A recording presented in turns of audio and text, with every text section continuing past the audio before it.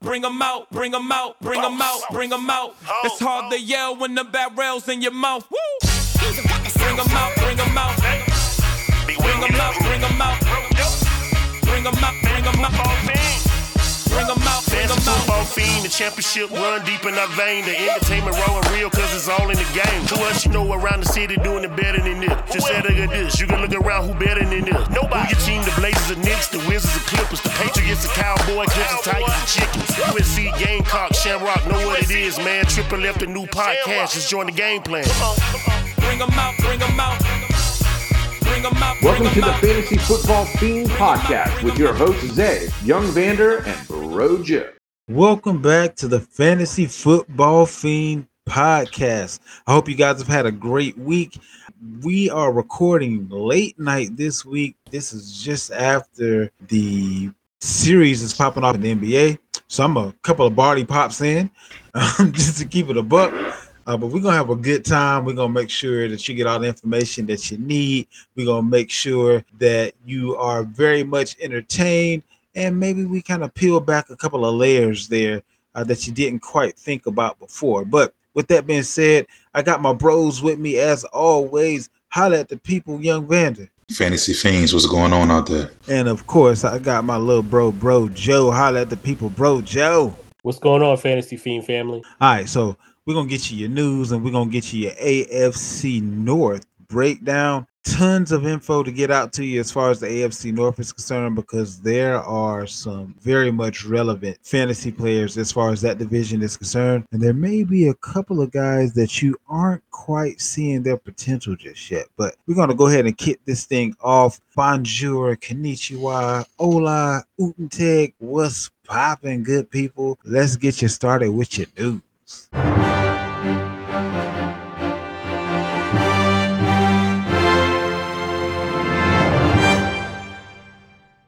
And now your fantasy news. Not a whole lot going on with the news thus far this week. A couple of things that may not really be all that fantasy relevant until they are. It looks like Tom Brady is off the mend as far as his MCL is concerned. We have Rachaad White sticking with Tampa Bay. This guy is a rookie who they're saying could make a sizable impact as a rookie. Dynasty players out there, Rachaad White may be a guy that is still on your waivers. You know, keeping you in the know. Leonard normally has these, little ticky-tack injuries here and there, and you just never know when he may be out for any given amount of time. Although they do have Keyshawn Vaughn, Ronald Jones, who was in the doghouse most of the time, beat him out. So who knows whether or not Keyshawn Vaughn may be beat out by Rachaad White. But that's just something to keep your eye out on. David Njoku signed a pretty hefty contract, 4-year, $56.75 million. Now, correct me if I'm wrong, gentlemen, but I see a little potential there, but he's never actually done much to deserve this kind of money. Like, what am I missing? I mean, I don't think you get paid on potential. I think you get paid on production in the NFL. I mean, he had like 400 yards last season.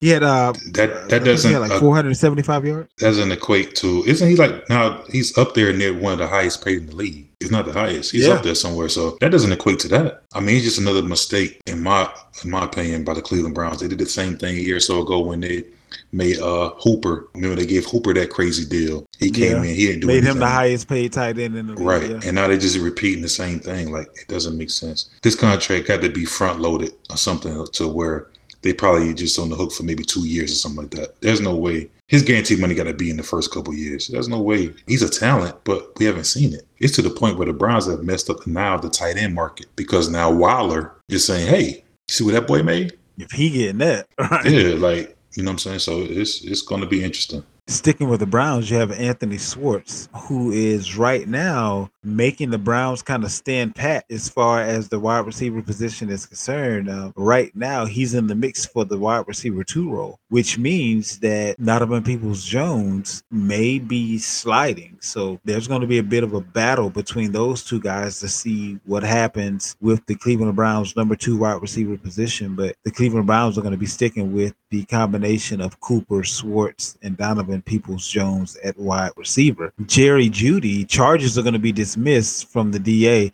So as we kind of talked about on previous episode, didn't really seem like there was much teeth to the incident that happened with Jerry Jeudy. Nothing to see here as far as that's concerned. He'll be fine. There'll be no suspension. There'll be no, nothing, basically, as far as he's concerned. Now, one wide receiver that's in a new spot that the coaches, the front office right now are a little bit perturbed at this guy. Now, Sammy Watkins didn't show up to voluntary OTA. So here's my thing, right? I don't like the fact that anything that's supposed to be voluntary can put a sour taste in the coach's mouth about a player. Like, if you want me to show up to work, say, hey, these are your hours, these are the days you need to be there, show up to work. But if you say it's voluntary, and I done been in the league for X amount of years, and the quarterback from said team isn't showing up, so I won't be working on my chemistry with that guy, what's my motivation here?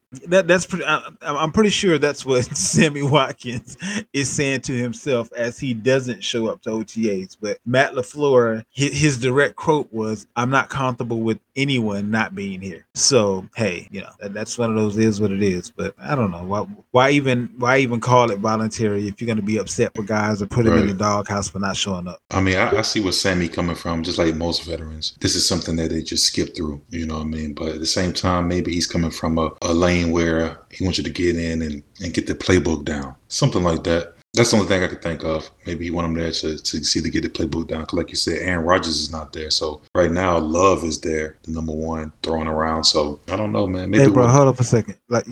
Moving on to KJ Hamler. Looks like he's going to be in practice.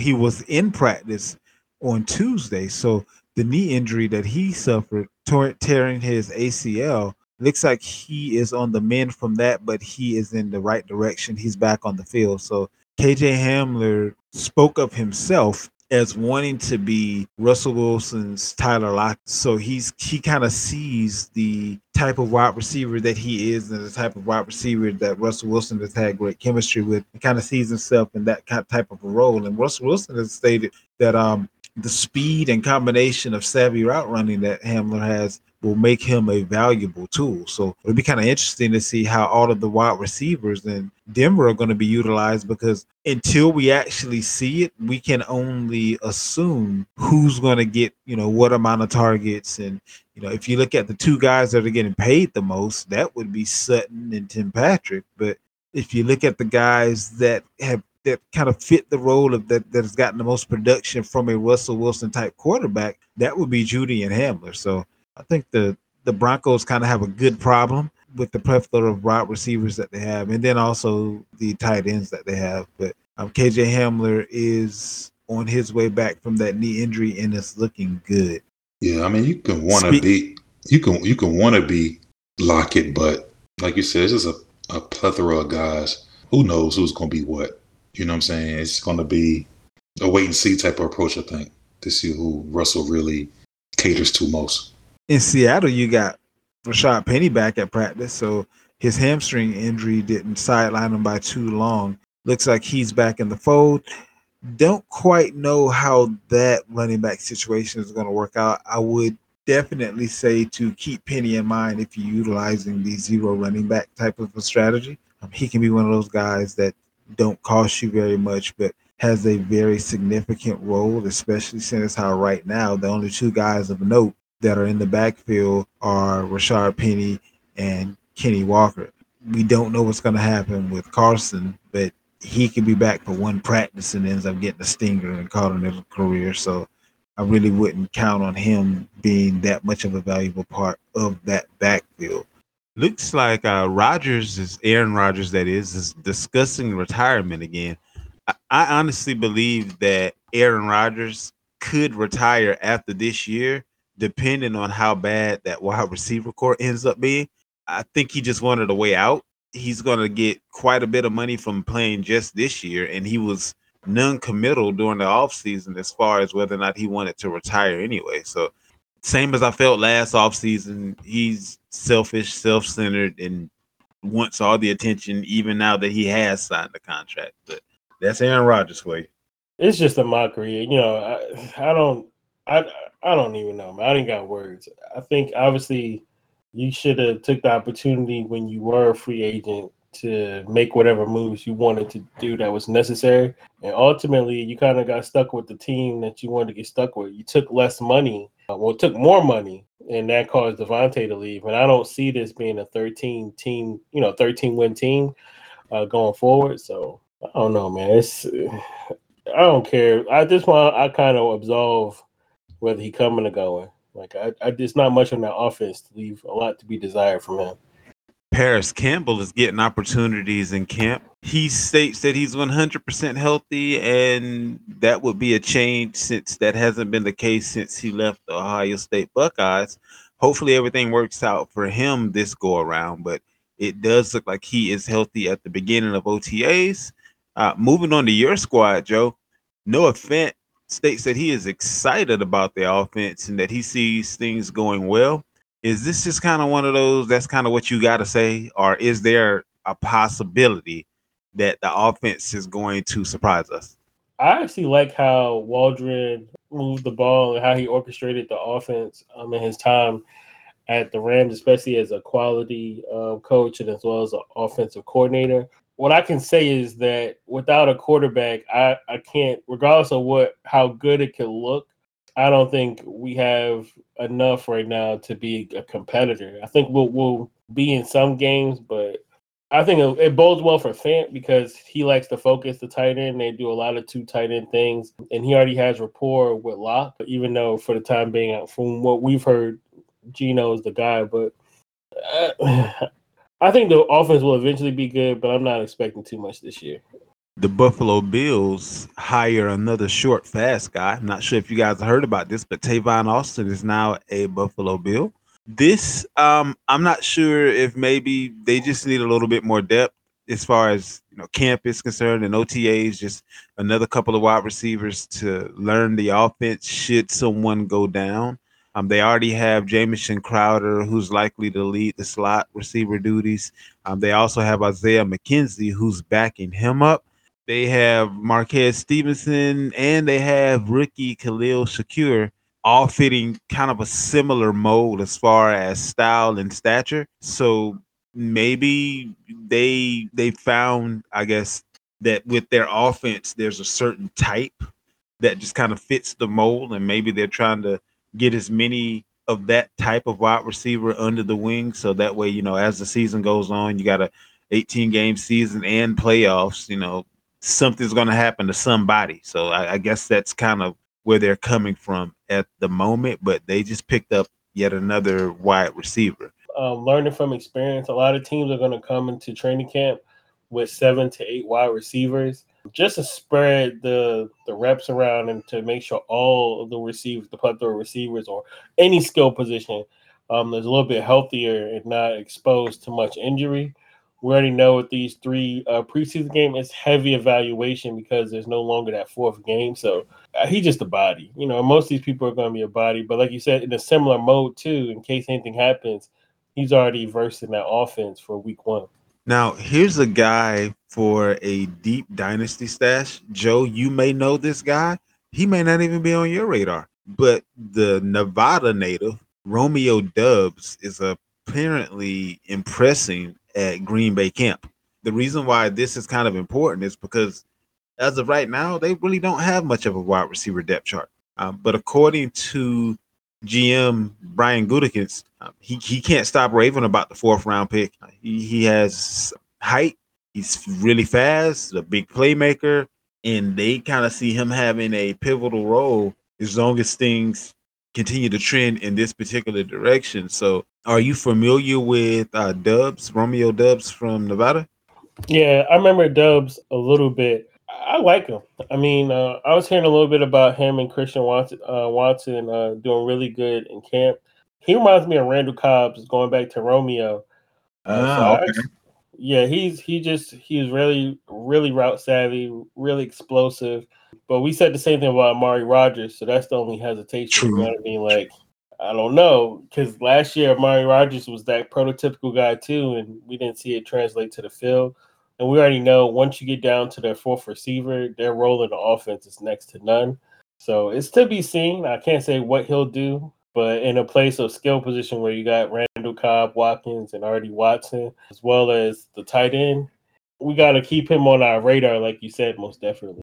I read something this morning that kind of concerns me as far as the New England Patriots are concerned.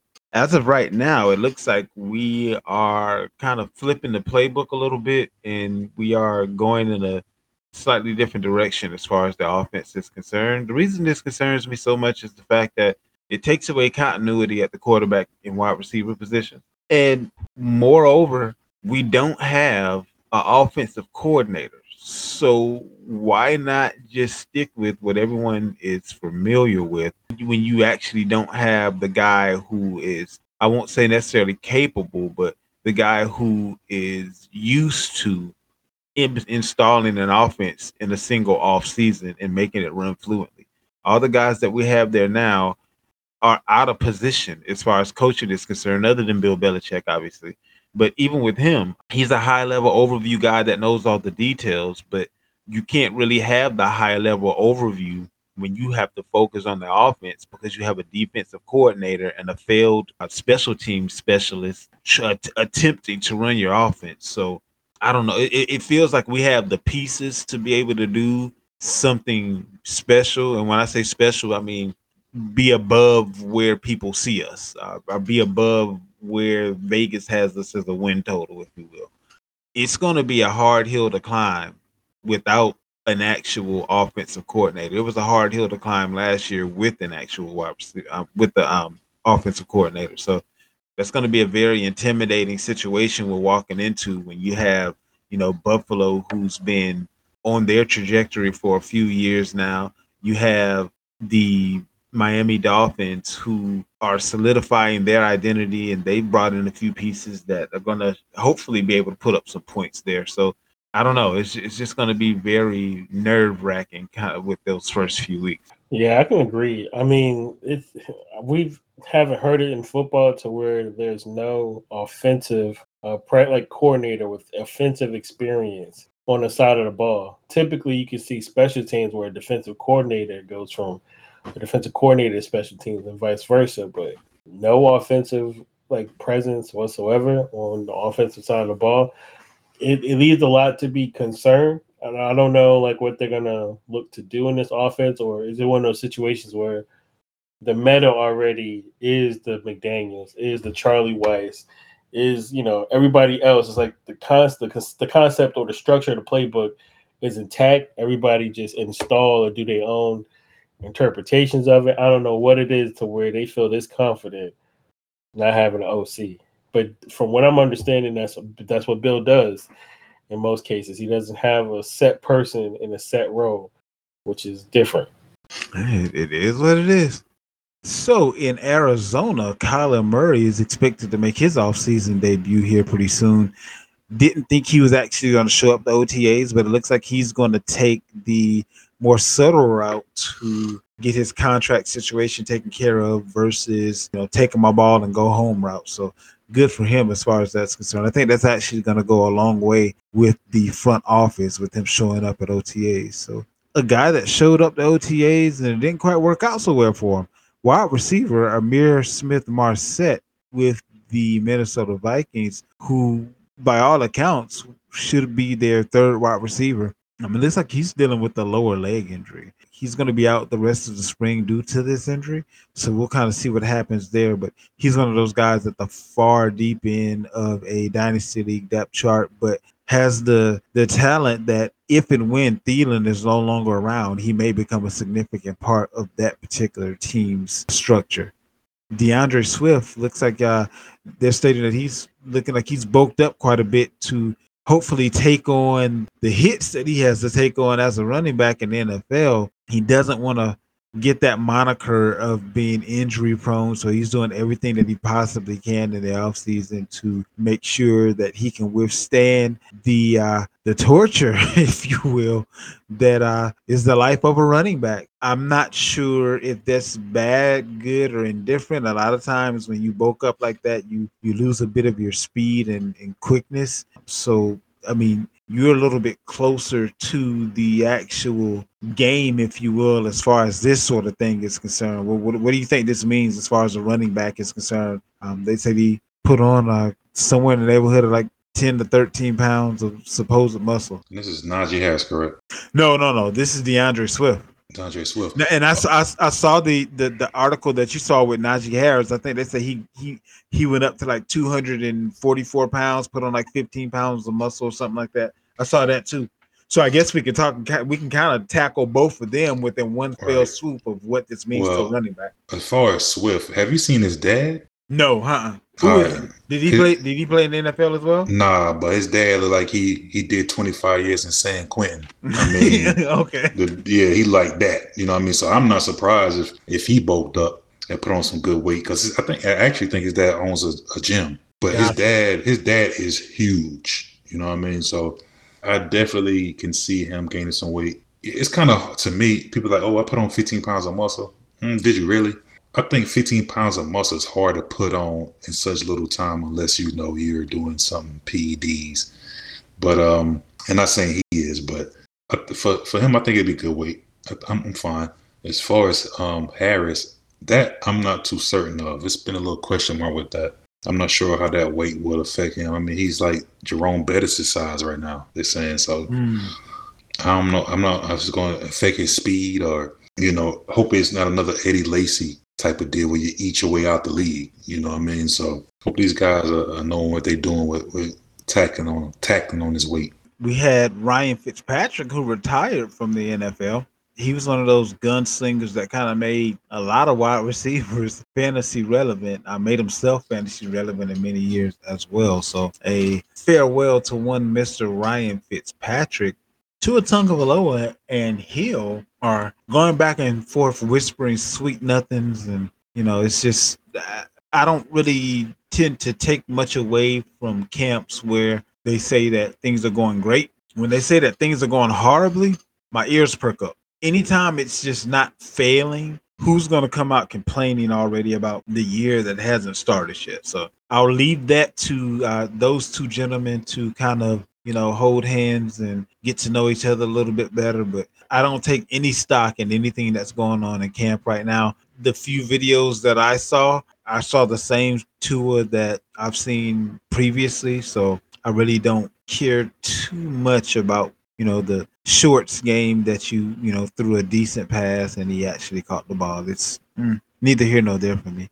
Now, I do believe, with that being said, I do actually believe that based on where Tua is being drafted, his average draft position, I actually believe he's going to end up being quite a bit of a value, and he is going to improve based upon, you know, having better weapons and also based upon having a little bit more experience in the league. So I do believe he's kind of getting the raw end of the deal as far as where we see him fantasy-wise, based on thinking about the fact that he came in off of that terrible hip injury, and that was a COVID year, that there was no off season, and, you know, a lot of things just didn't click. So I do believe he's going to make a couple of moves in his maturation process, but I still don't believe that he and Hill are going to be on any type of a level that's going to make either one of them someone that you have confidence in every single week of the season. So with that being said, I mean, where do you have Tyreek Hill ranked now as a wide receiver? I think Tyreek Hill is going to end up being just outside of the top 10. I think week to week, he can win you a week, but he's going to lose you several weeks as well. That's just what and it's not going to be because he's lost anything, but I just don't see Tua being able to string those games together week over week, and not to mention the fact that I don't know that he's going to be asked to do so.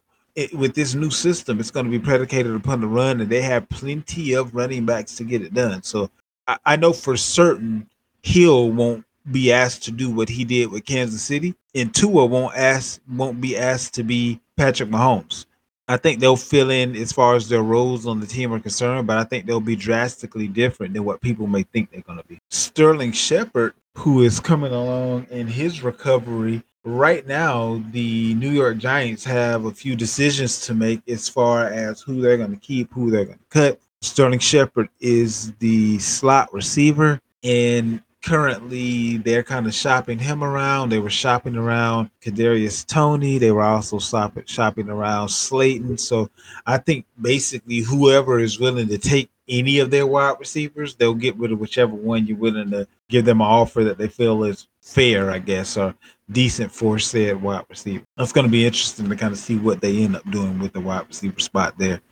Kareem Hunt still has a role as far as Cleveland Cavaliers are concerned. The reason that this is being brought up right now is because Cleveland Cavaliers. Did I say Cavaliers? The Cleveland Browns. As far as the Cleveland Browns are concerned, Kareem Hunt still has a role right now, although they do kind of have a surplus of running backs. The reason that this is even making the news is the fact that he is in the last year of his deal. And they really aren't having very many talks as far as a contract extension is concerned. They do have D'Ernest Johnson in the backfield, and then they drafted a running back as well, Jerome Ford. So Cleveland kind of has that backfield kind of sewn up right now, but they're basically saying that Hunt will still have a role. This kind of concerns me for anyone that thinks that Hunt is just going to be the normal handcuff or backup to Chubb that he's always been. I would kind of be leery of the backfield, especially not knowing about the suspension of Watson just yet. If Jacoby Brissett is your quarterback and you're leaning on the run, then maybe there's going to be enough carries for both Chubb and Hunt to, get it in. And we already saw when given the opportunity last year what D'Ernest Johnson was capable of doing. So I can see this being a full-on committee, especially if Watson is going to be out for any significant amount of time, which to wrap up the news, we'll go to our weekly saga of Deshaun Watson. There's now, I believe, a 24th complainant as far as this case is concerned. I don't know that makes it any more or less significant at this point. I mean, if you were done with them at 22, then you're still done with them at 24. And if 22 didn't really bother you, 24 isn't going to really bother you. The one story that did come out that I found kind of interesting was the fact that the owner of the massage parlor or whatever you want to call it that most of these young ladies were working for, Deshaun Watson apparently paid her like $5,000 just because let me give you her quote, because he's a nice guy. I guess all I can say is pimping ain't easy, because that's what it sounded like to me. I do digress. Whatever happened there, it almost feels like this story is the most believable one that's coming out right now, because most of the other stuff that came out just didn't. There was a few T's that weren't crossed and I's that weren't dotted for me. So that's just kind of where I am. When two grand juries say it's not even enough evidence here to bring this to trial, and then you come to find out that the owner of the establishment was getting paid under the table just because he was a nice guy. I don't know what that spells exactly, but no bueno. Yeah, I mean, you can't prove. I mean, maybe he is a nice guy. You know what I mean? Maybe he is. You can't say what the money was for if the person didn't come on and say it. You know what I mean? So, hey, I see nothing here, man. Let's just keep moving along. And that about wraps up the news for this week. We're going to go ahead and get into the AFC North breakdown.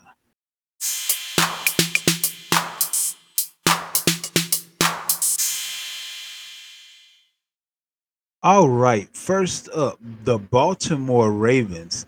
Now, with this squad, they have some major attractions, and then there's some major deficiencies as well. We're going to start out with those deficiencies, which are at the wide receiver position, in my humble opinion. Right now, the number one wide receiver is Rashad Bateman. You have Devin Duvernay backing him up, along with James Prochet as the slot guy currently.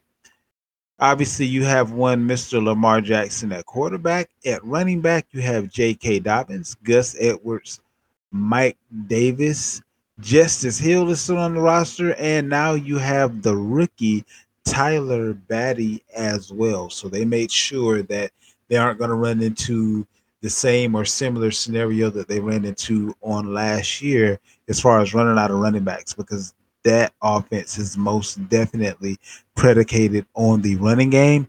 What stands out to me as far as Baltimore is concerned, Mark Andrews is still their number one wide receiver. Barring injury, Lamar Jackson may be a fantasy stud just based on the amount of running yards that he's going to have to accumulate to kind of keep this team above water. He's also on a contract year, so I kind of feel like he's going to want to try to go out there and duplicate his MVP season or get somewhere as close to that as possible. But as far as J.K. Dobbins is concerned, where he's been drafted and the fact that they run the ball so much, I can definitely see him being a value. But he's not someone that I would kind of, go out of my way to get higher than he should be drafted. What? Y'all not on the J.K. Dobbins train no more? It's crazy. No, don't get me wrong. That's my guy. I'm just saying I'm not gonna go out of my way to get him. But where he's been drafted right now, he's a value. So he's almost guaranteed to be on several of my redraft teams just because I'm not going to go for, well, unless I'm picking within the first, I would say 3 to 4 picks, I'm probably going to end up going with best wide receiver on the board, which is probably going to be one of the best wide receivers on the board if I'm at the back end of the first. And then, I may just stack up a Cooper Kupp and a, Jamar Chase or Cooper Kupp and a Justin Jefferson and not even care about my wide receiver 3 position and then end up with a J.K. Dobbins type guy as a starting running back. And if things do go according to plan and he does get RB1 type numbers, which in this offense, it's possible just because of the volume in which they're going to be running the ball, then you have yourself what amounts to 3 number ones, and you might have been able to get JK in the 5th round or something like that. Now my old strategies are now becoming the new wave. Things I've been doing 10 years ago. Looking at this team, man, it's no different than any other Raven team in the past. The wide receiver core is not strong to me. I know a lot of people are big on Rashad Bateman. Me, not so much yet because I'm not sure how he's gonna. Is he a number one wide receiver? I mean, this team already has a little issues with throwing the ball already. And I'm not sure if he's ready to be the number one guy. It does seem like this team is in need of another wide receiver. I'm thinking maybe a Julio Jones would be a good addition to the squad. There's actually a rumor out there about that right now that he may end up joining Baltimore sometime within the next couple of days, actually. Yeah, so that makes sense to me. Because right now this team is run, Mark Andrews, run, Mark Andrews. As far as fantasy, it looks like Lamar Jackson and Mark Andrews are really the only guys that I love. Even though J.K. Dobbins is cool, this seems like it could possibly be a committee with the addition of Mike Davis. You still have Gus Edwards in the fold. They even still have Justice Hill. The 2 guys, again, I like on this team is Lamar and Mark Andrews when it comes to fantasy implications of it right now. Completely agree. All right, Joe. So what is your outlook on the Baltimore Ravens situation? So with the Ravens, I'm actually quite intrigued. My biggest question mark is what Lamar we're going to get on the team.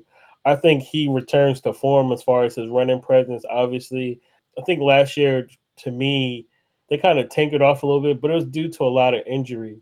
But I think he'll definitely be in that conversation as the top 5 fantasy quarterback. He has to be in order for him to win this division that's now stacked.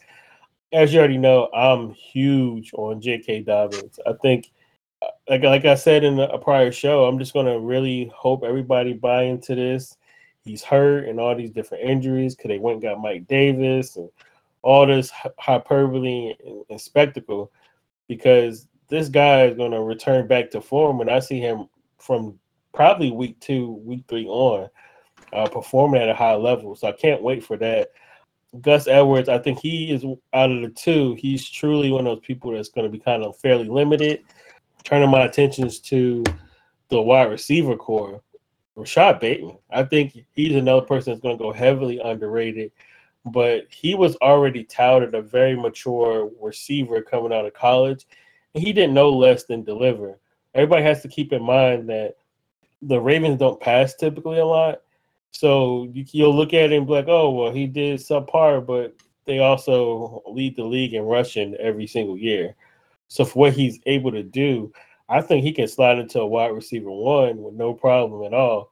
And Devin Duvernay, somebody I kind of liked coming out of Texas. I don't think they're going to ask a lot out of him outside of what he's been doing. He's going to kind of go into the Hollywood role where it's like he's going to be that bang bang play. He's going to be that 40, 50-yard play they're going to be expecting out of him. So that's obvious to what his role is going to be. And then all the other receivers are just a spectacle. So that's what I got on them. I think obviously we know what we get out of Mark Andrews, and we know, he's not challenging this offense whatsoever. Next up, we have the Cincinnati Bengals. The opposite end, as far as wide receivers are concerned, they may just have the best trio of wide receivers in the league. And I don't mean that in a hyperbolic way. Like, I don't really know if there's a better wide receiving core between Jamar Chase, T. Higgins, and Tyler Boyd, literally in the entirety of the NFL right now. Joe Burrow is obviously at the helm at quarterback. You have Joe Mixon, Shamajah Perine, and Chris Evans as far as running back is concerned. And then you have Hayden Hurst at tight end with Drew Sample backing him up. We keep talking about the zero tight end strategy. In this particular offense, there's plenty of passing. And the guys that are going to have the most focus are going to be those wide receivers, which may leave Hayden Hurst wide open. It's going to be interesting to see how that works out. But Joe Mixon, another guy who was a top-notch running back on last year, still doesn't quite get the props that he should. When we look at the fact that their offensive line was in shambles and he still managed to be a top 5 running back, and now they went out and got some big nasties that are way better than anything they ever had, maybe Joe Mixon might just be that dude this year. Joe Mixon might be the running back that I go after if I go wide receiver with my first round pick, because I really believe that he can end up being one of those guys that ends up being a lot. I would say, I think you can maybe get Joe Mixon in the 3rd round now. And I think he'll end up being a first round talent. I don't know. I doubt it. I mean, Joe Mixon did finish 3rd overall last year. I agree. So which is why it surprises me that other running backs are going before him. You got, of course, you got Derrick Henry, but the injury with him. You got Derrick Henry. The first running back going, obviously, Jonathan Taylor. Well, he finished first. Right. Exactly. So, but right now, the number 2 running back off the board is Christian McCaffrey. And then we don't know what's going to happen with Kamara as far as that suspension. But people are picking Kamara over Mixon. Really? Right now, I guess they're because there isn't a suspension. I don't know.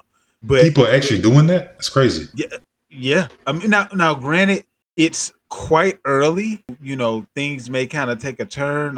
There were a couple other running backs. The only 2 guys I can think of is, I'm going to say maybe 4 guys, because 2 actually finished in front of him. The number 1 and number 2 guy, Eckler and Taylor. And then Henry and McCaffrey, based on their injuries. And people know these guys are usually top 2 guys as well. But after those 4 guys, I mean, you got to take Mixon. I don't see anybody else that you can take right there, to me. I completely agree with you. Maybe even a Dalvin Cook, though. Don't forget about him. For me, I would take Mixon over Dalvin Cook all day. Just based on the offense. I don't see how they don't have more goal line opportunity than several of the other teams out there. They're going to be, just because of that passing attack, they're going to be right where they want to be as far as that goal line is concerned, or that red zone is concerned. I definitely feel on that, but this Minnesota team may be a little different this year with the new guy. He's coming from the Rams.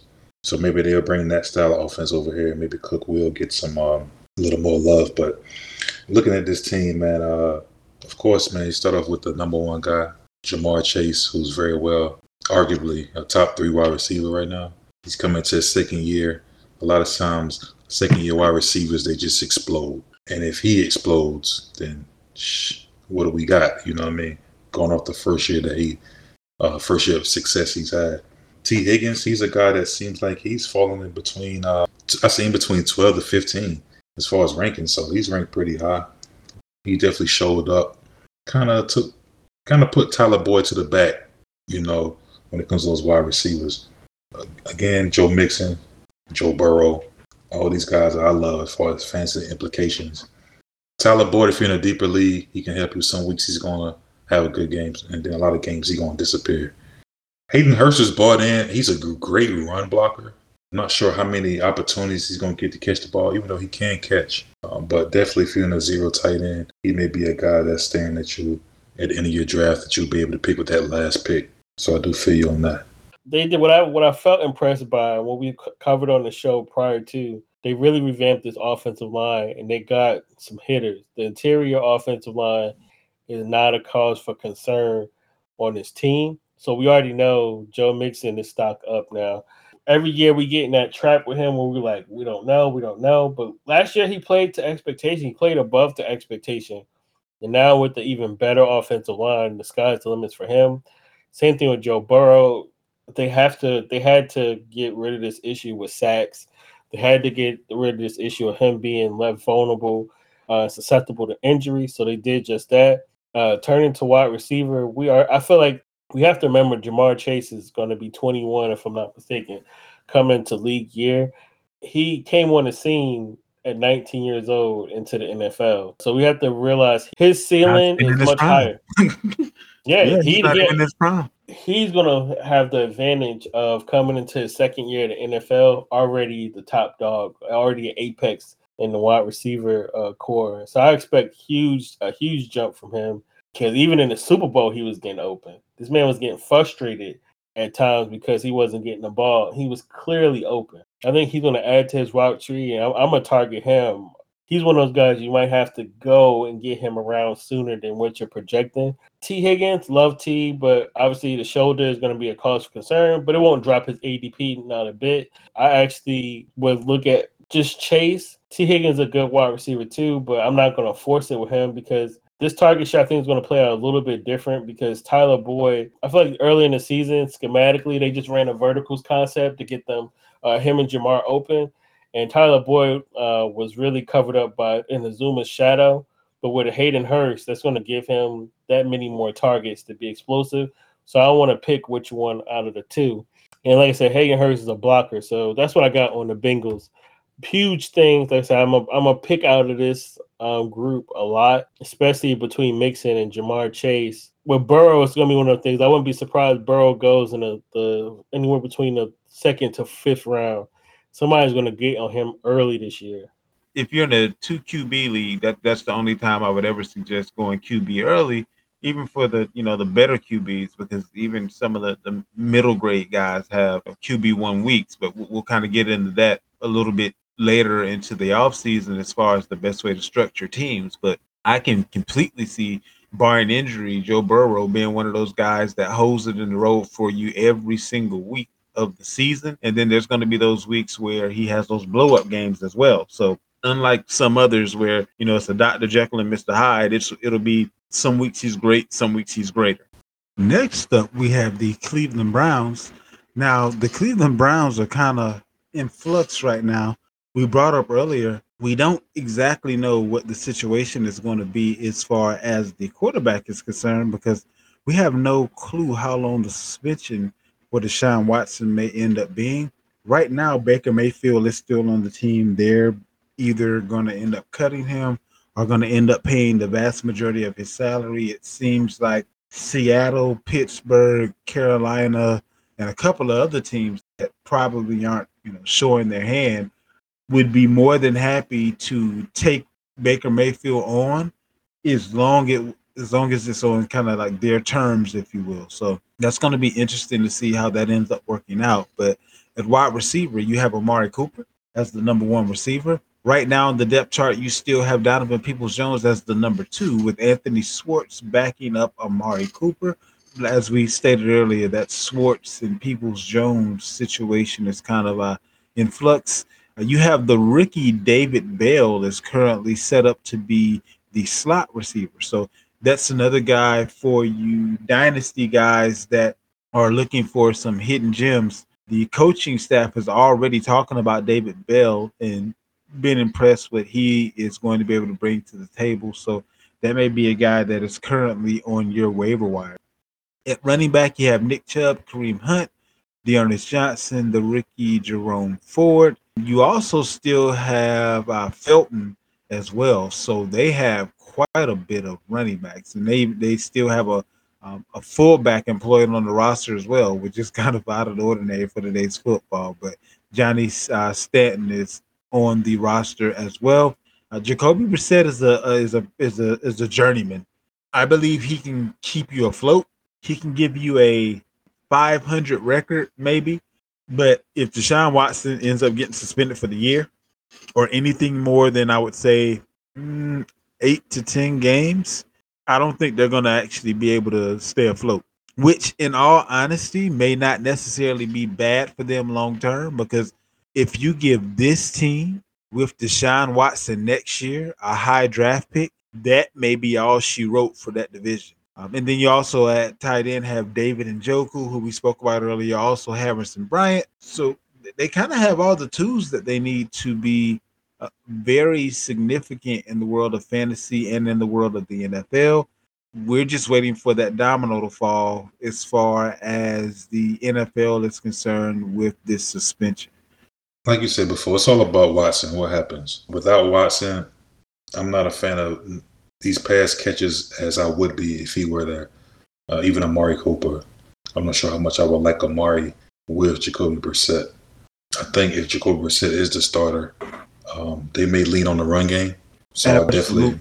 I could see Chubb and both him and Kareem Hunt being top 10 running backs. Because Kareem Hunt still gets his carries in his offense, even a lot of red zone carries. He catches a lot of balls out the backfield. He does a lot of damage with very little work. And the same thing for Chubb. He does a lot of damage with very little work. So I think they'll continue to run the ball and split carries between those two guys. As far as fantasy implications, those are the only two guys that I like on this team if Brissett is the quarterback. I'm not even a fan of Amari Cooper. I think it drops him a level of tier with Brissett. I mean, in my opinion, he'd be maybe a wide receiver 3. You know what I mean?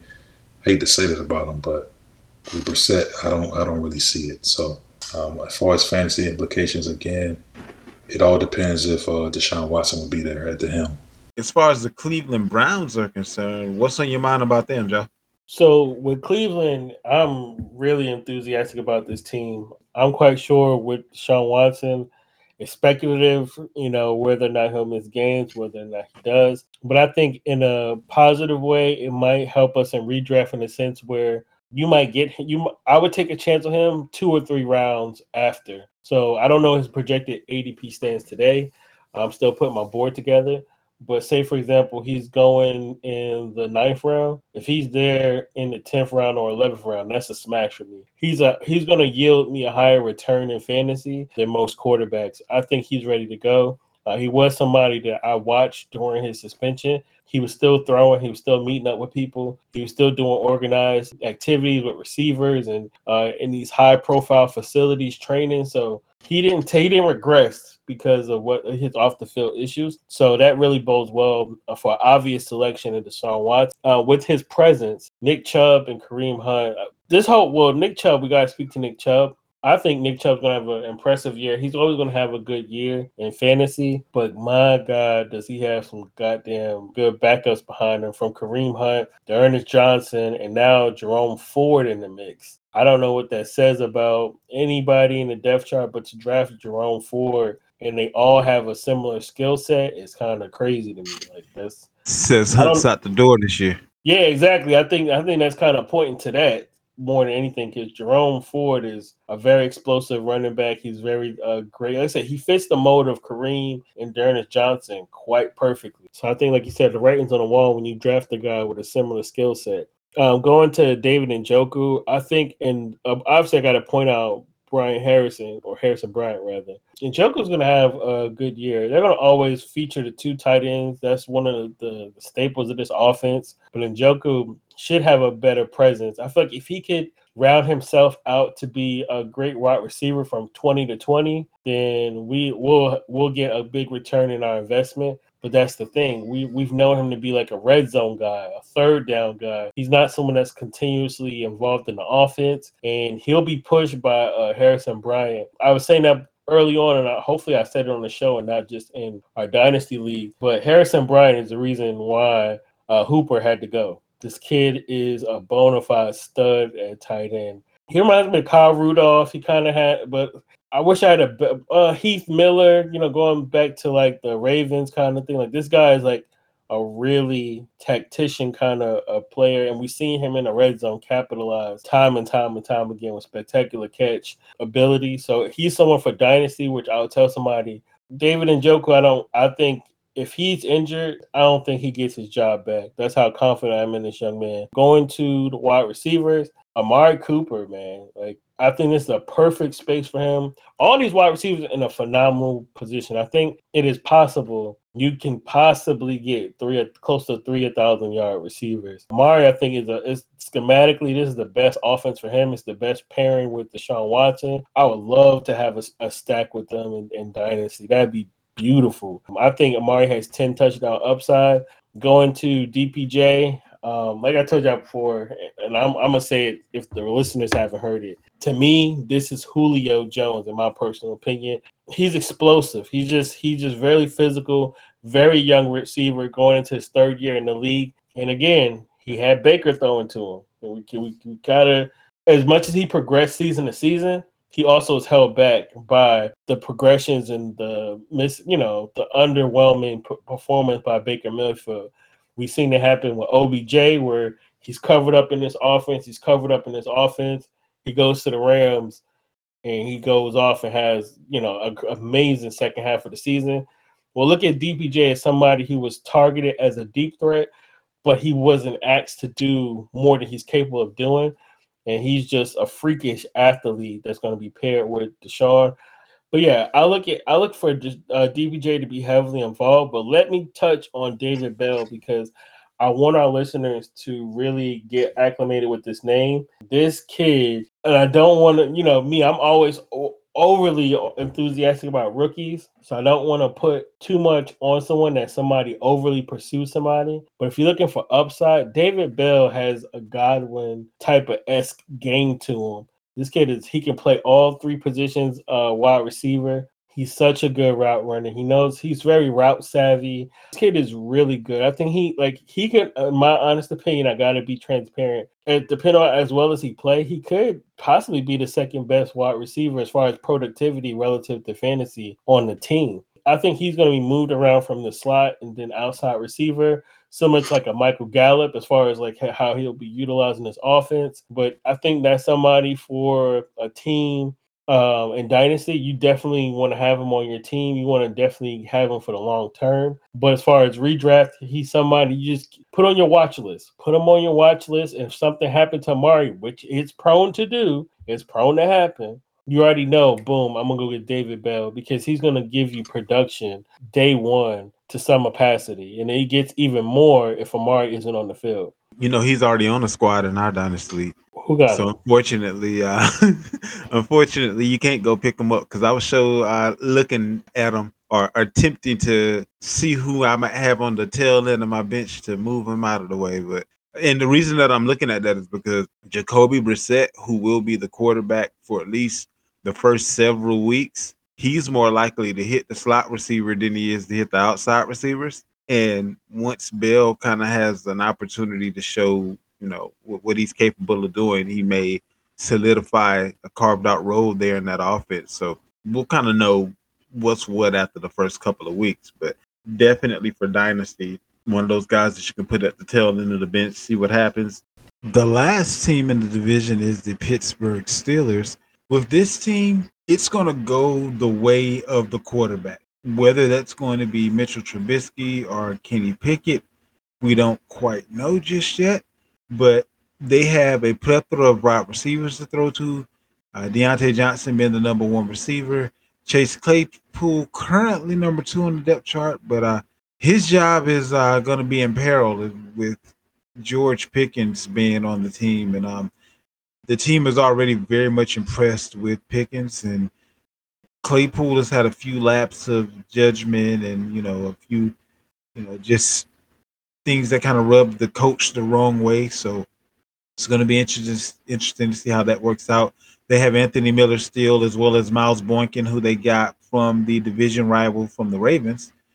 At running back, they have Najee Harris. Now, they're one of the only teams right now that still have the true bell cow type system at running back. So the handcuffs in this situation are only valuable normally if Najee Harris is to get hurt. But you have Benny Snell still on the team, and Anthony McFarland is more of a third down type of a back, scat back type of a guy. But at tight end, you also have the guy going into a sophomore season, one Mr. Pat Freiermuth.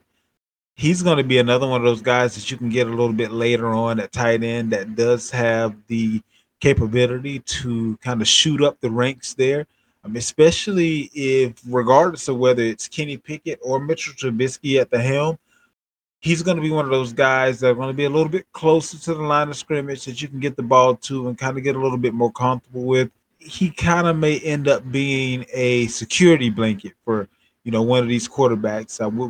We'll know a little bit more going into the preseason of what that's going to look like. But between Pat Freiermuth and Najee Harris, those are going to kind of be the check down guys. And we can possibly see more check downs in this offense just because it's a stay on schedule, run the ball, heavy on defense type of a situation. So it's going to be interesting to see whether or not Mitchell Trubisky can hold on to the job, at least for this year.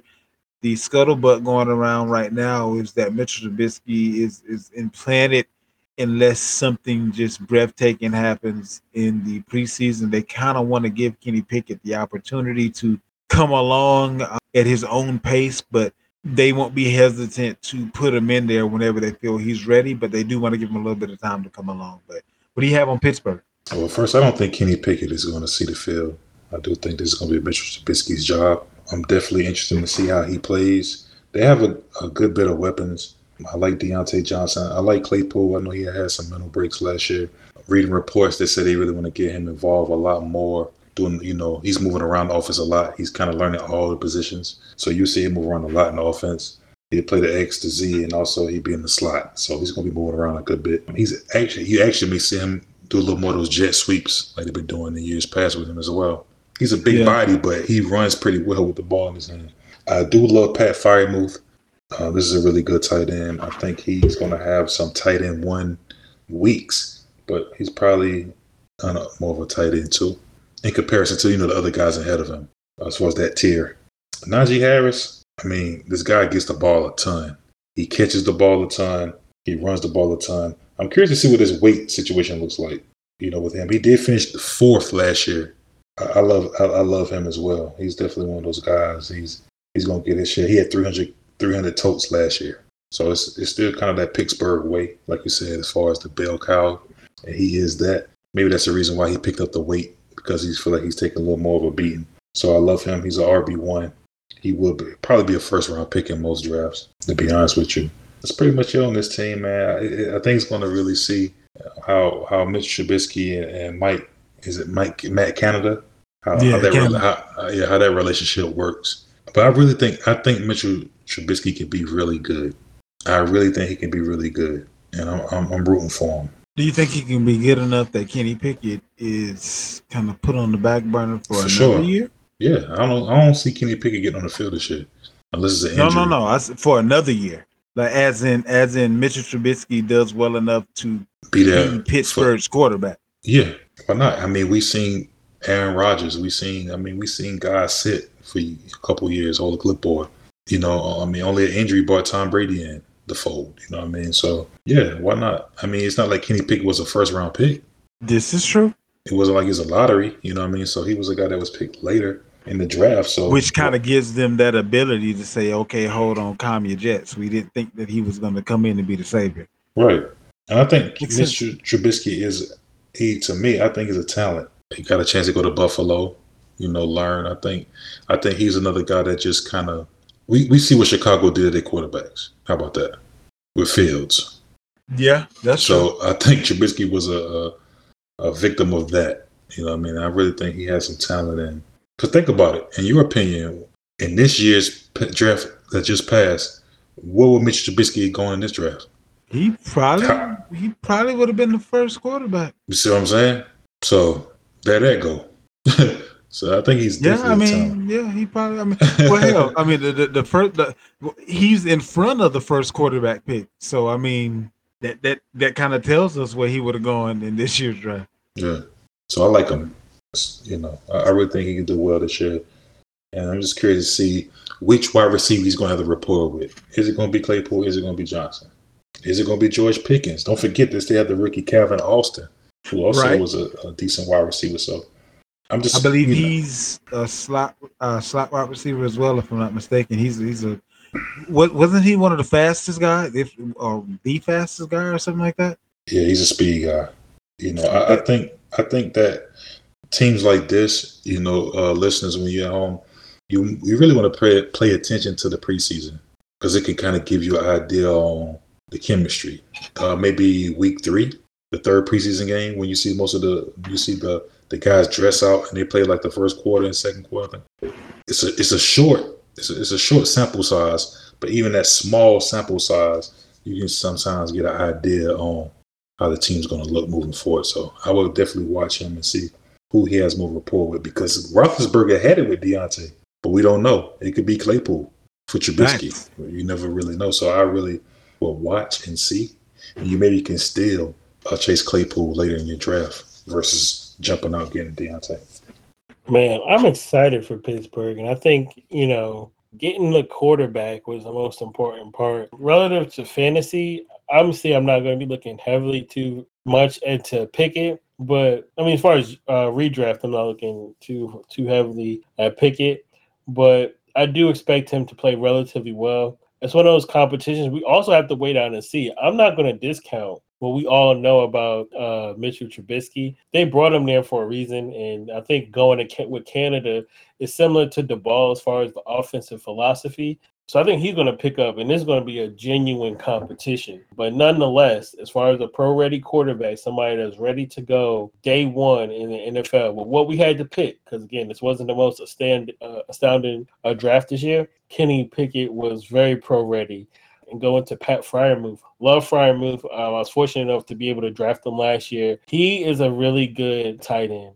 He caught a lot of passes. He had a lot of targets. He just didn't capitalize on some of them. And some isn't a big word that we want to use because he still was productive. But just imagine some of the passes he would have caught. He could have had done and finished even better. But obviously, he's going to immediately assume more of a role this year because of how productive he was. There's no Ebron there. There's nobody really to challenge him behind him. Zach Gentry got a few passes here and there, but in a season where they can finally make the most of their offense and kind of put more into the offense, Freiermuth's the guy. Now going to wide receiver, it gets not tricky, but I think it's obvious. Deontay Johnson is going to take another leap this year.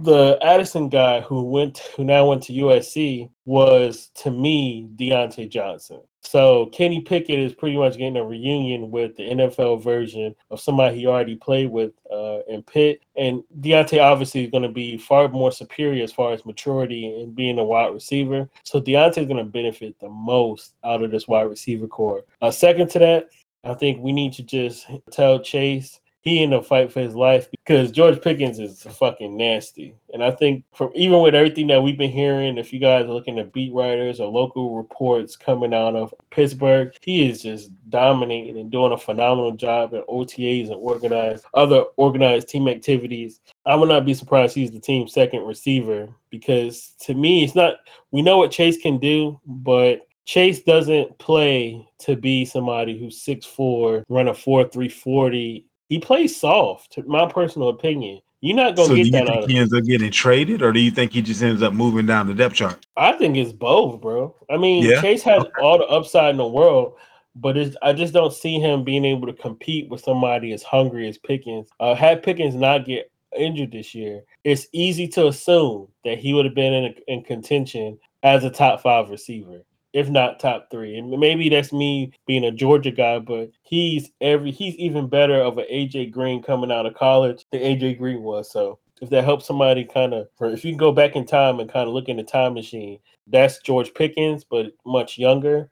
Who else I like here? Calvin Austin is something that I wouldn't tell people to get their hopes on, but because, in the season there's injuries, he is a watch list guy in the sense where somebody's going to fall in love still with Chase because Chase still has upside in this offense. Let's be honest. Somebody's going to grab Deontay, but you definitely want a leg in an offense that's going to pass a bunch in this team. So Calvin Austin is just a flyer for conversation. But again, we seen Rondell Moore last year, somebody I was high on, be underutilized. So I'm not going to go ahead with Calvin. And lastly, with Najee Harris, there's nobody behind him. It's safe to assume sign him up for 350 plus touches. I think he had almost 400 this season, if I'm not mistaken. I think he was already on a 400 touch count. But I think they'll try to utilize him more effectively. If I was them, I would. He's a young back at just 22 years old, but he's going to have a phenomenal season.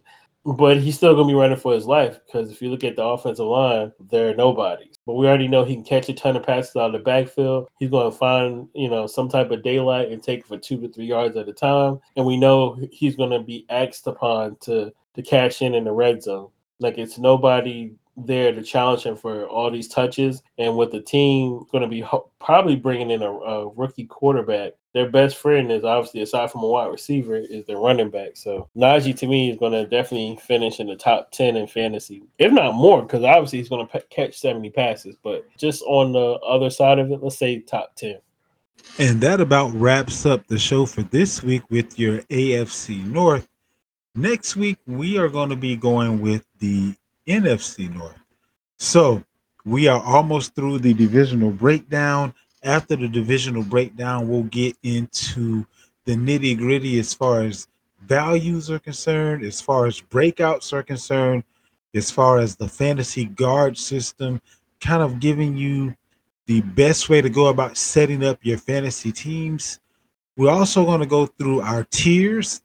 The tier episode is going to be very important because sometimes we get so caught up with names that we forget that there's another guy that the numbers say is just as good as the guy that you're willing to reach for.